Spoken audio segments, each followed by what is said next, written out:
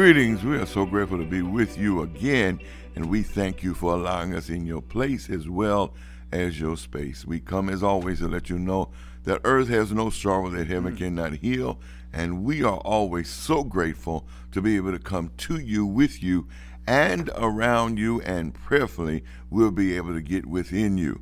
Amen. Far as your consciousness is concerned, we come to let you know that this is the dawning of a new day, and this means that if you are hearing us right now, the blessings of the Father is upon your life, your world, and your affair. Because guess what? If you're hearing us right now, you have a chance to start all over again or start in anew. Amen. We are always grateful to have our co-host with us. Amen. None other than a very powerful young black man that's coming up in the will of the Father. Amen. And has preached an unadulterated word on this week. Amen. Which in a minute we're going to start talking about some of that word. None other than our own Elder Leonard K. Scott Jr. Bless you, Bishop. And as always, it's a pleasure to be here at this beautiful rectangular table. We are so grateful, amen, and we're so glad to be able to take this time out to be able to come to each and every one of you. And I'll tell you, this week, for those of you that may not know, we're in our 150th day. We're in a 150-day revival, amen, and our revival starting on November the 8th, and we have now entered into our 84th day, amen. And I tell you, it's been word after word, amen, and I mean building after building, and establishing after establishing, as well as tearing down, amen. Because one thing that I've really learned, that where the word is rich and true, and it stands without any help from any of us, it just is on its own, amen. But when it is preached and taught like it has been for these 84 days, it can't only just build us up, it has to also, and it is tearing us down, amen. And I tell you these last 2 weeks, Elder Scott has been our speaker, and I tell you, he's been really hitting on pride and envy, and he talked about the Edomites and all of that, and it is a powerful message. And when we begin to really think about pride, amen, it really is something, because it is an entity that is a part of the fleshly DNA, amen, and it's just there, and no matter what, when, where, or how, every last one of us are victims of that prideful DNA, amen. And it's up to us, as we begin to grow and develop, it's up to us to come knowledgeable of that DNA and then do something about it. What do you think about that, Elder Scott? Pride is dangerous. I would say pride is a disease. Pride is cancer. It is a cancer, and what I mean by that is, or a disease, is pride is like a disease. With some things that are diseases, if you don't catch them in time, pride is just like the disease that if you don't catch it in time, that by the time you do catch it, sometimes it's too late. But if you have that right, proper physician, I would say, or doctor that's able to pick out that disease within you, so that way you can take the proper treatment or doses that will help remedy that disease or fix that disease, then you have a chance of living. And I think pride is just like that disease that is within us, and it eats away at us spiritually, mentally, all that. It just takes from us. It doesn't give us anything. It takes and it takes and it takes. Before we know it, if we don't seek to change it or anything, that same pride, before we know it, will destroy us, and destroy us in ways that we can't even really imagine. And we have to just analyze. I know you teach about it, and we learn it, and we teach about it, but we have to analyze. That's why we got to analyze ourselves daily, because pride comes in so many shapes, so many forms, so many fashions, so many different ways, and it's deceiving. It's deceiving, and it's meant to deceive. It's not going to say, hey, I'm pride, look at me. No, it's going to be intertwined within personality, within actions, within lineage, within tradition. Pride is in everything, and we just have to be careful and analyze ourselves to see, are we that prideful being that's allowing for it to eat away at us, or are we going to fight against that disease in order to be healed? It's just like, to me, when we talk about we should not have a lot of carbs in our diet and a lot of sugars in our diet, but everything that you purchase, everything that you eat has some type of carbs, some type of sugar in it. So if you're not careful and mindful, it sets you up for failure from the gate.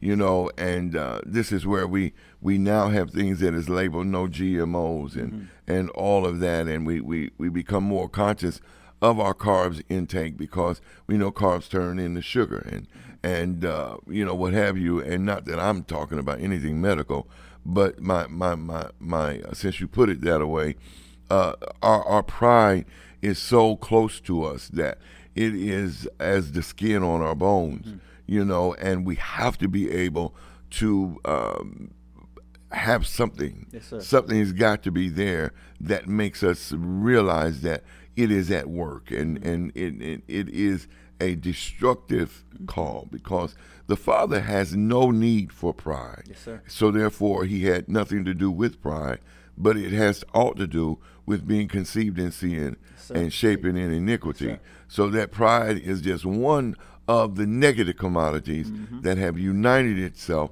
with our DNA that has caused us to be the way we are through our lives, our worlds, and all of our affairs. Yes, and the ultimate of it is that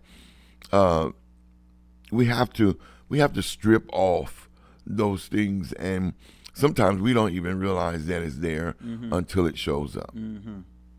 You know, and then when it shows up, sometimes we're so in denial, or it is so much us that we go in denial or refusing to accept the fact that that could be me.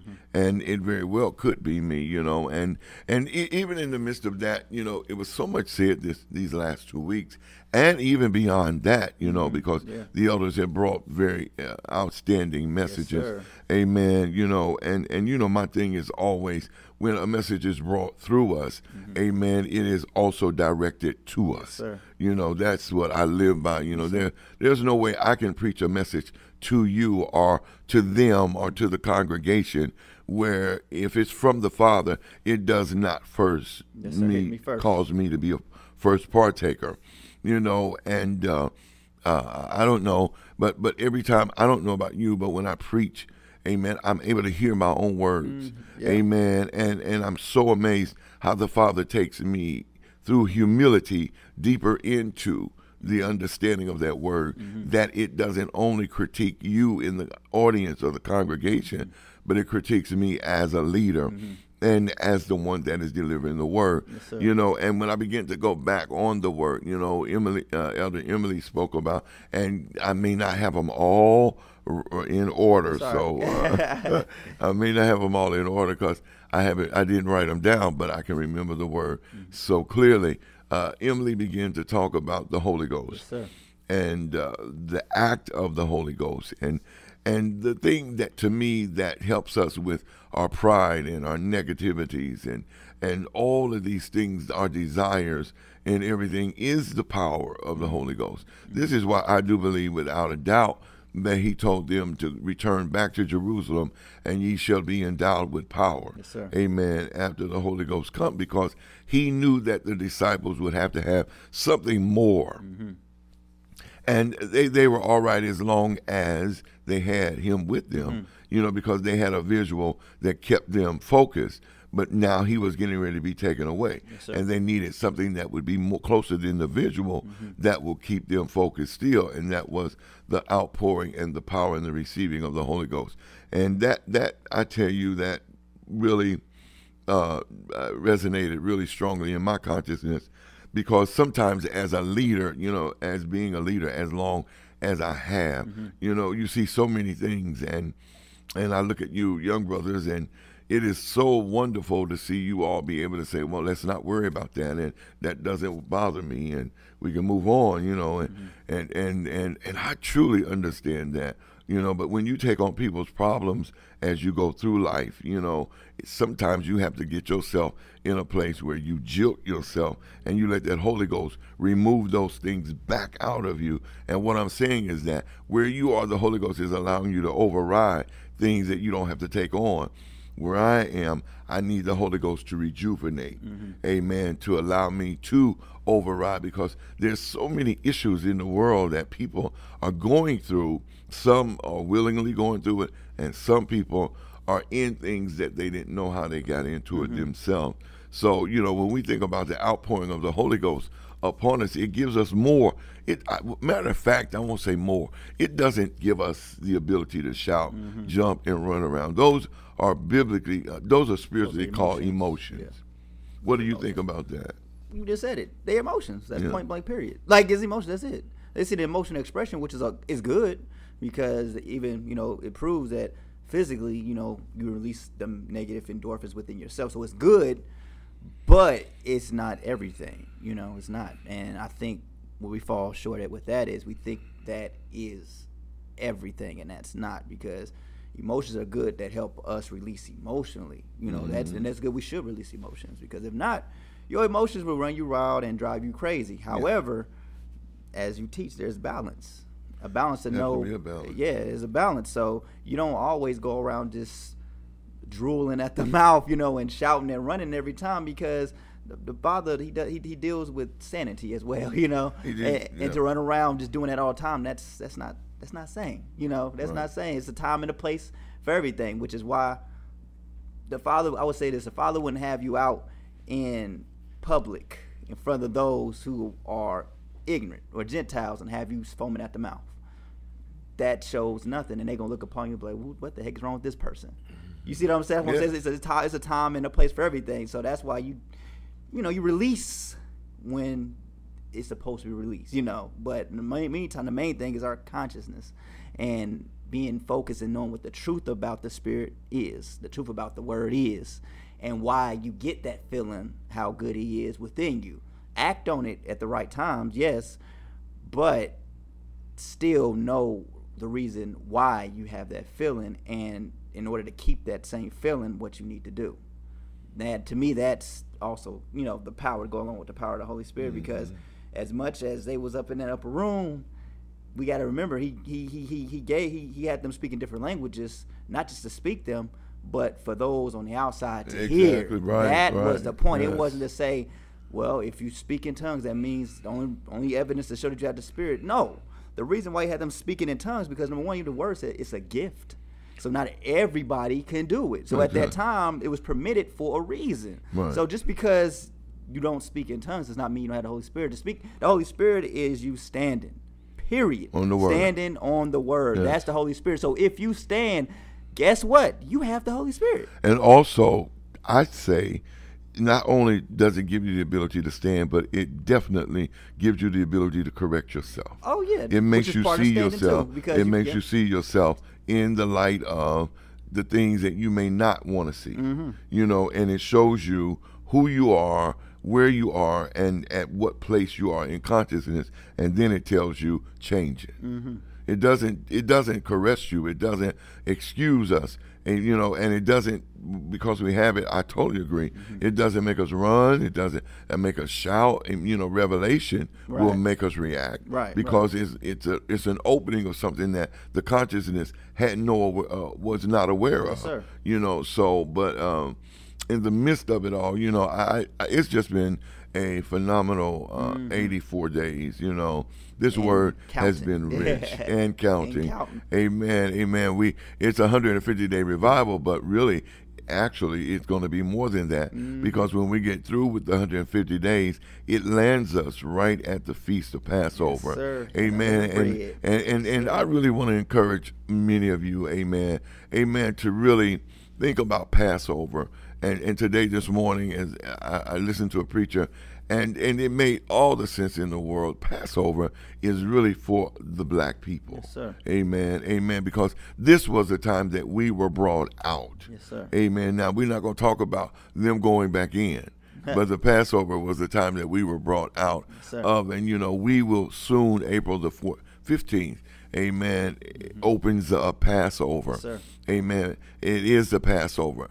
Amen. The 15th and the 16th, and then April the 17th through is the Feast of Unleavened Bread. So we are really excited about, even though the 150 days will be done with before we get into Passover, we'll go right into Passover. Yes, sir. Amen. So we'll still be in church.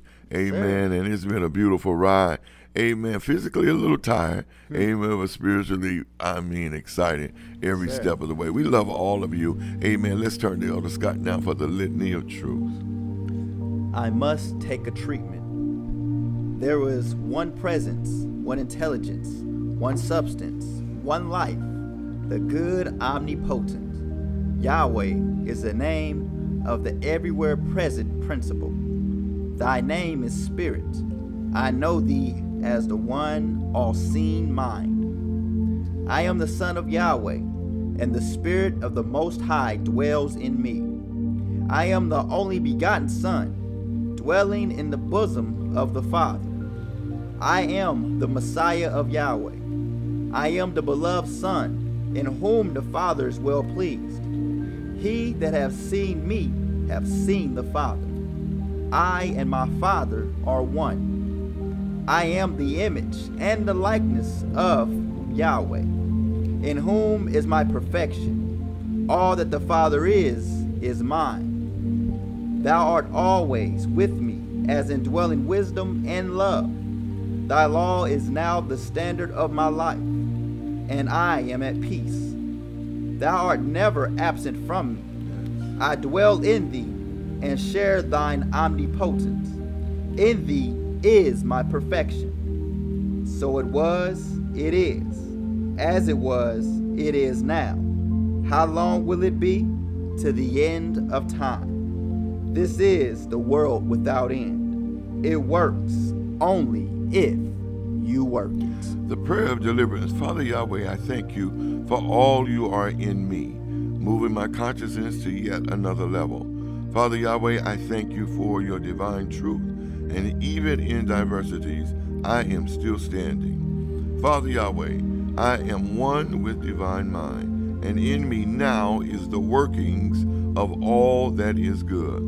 Father Yahweh, I see in my consciousness a clear path to love, peace, joy, and understanding. Father Yahweh, I am excited for the things you have brought me through, for what I am moving through even right now, and the things that are yet to come. Father Yahweh, my whole being says yes to your divine will and your divine ways for my life, world, and all of my affairs. Father Yahweh, I give you the very best of my praise in my everyday existence, and I salute you. Father Yahweh, even in diverse times, you have been a way out of no way, and in all of my darkness, you have been and you are that light. Father Yahweh, in it all and through it all, you are my Father, and I thank you. We bless you, amen. We love each and every one of you. We thank you for all of the time that you take just to listen to us. And we ask as well as encourage you to listen to these affirmations over and over and recite these prayers over and over, for it is a development of your consciousness that is necessary. Amen. We love you, and we tell you to look to the hills from which cometh your help, for your help truly cometh from the Almighty. Until the next time, we love you, and we say shalom, which is peace. Shalom.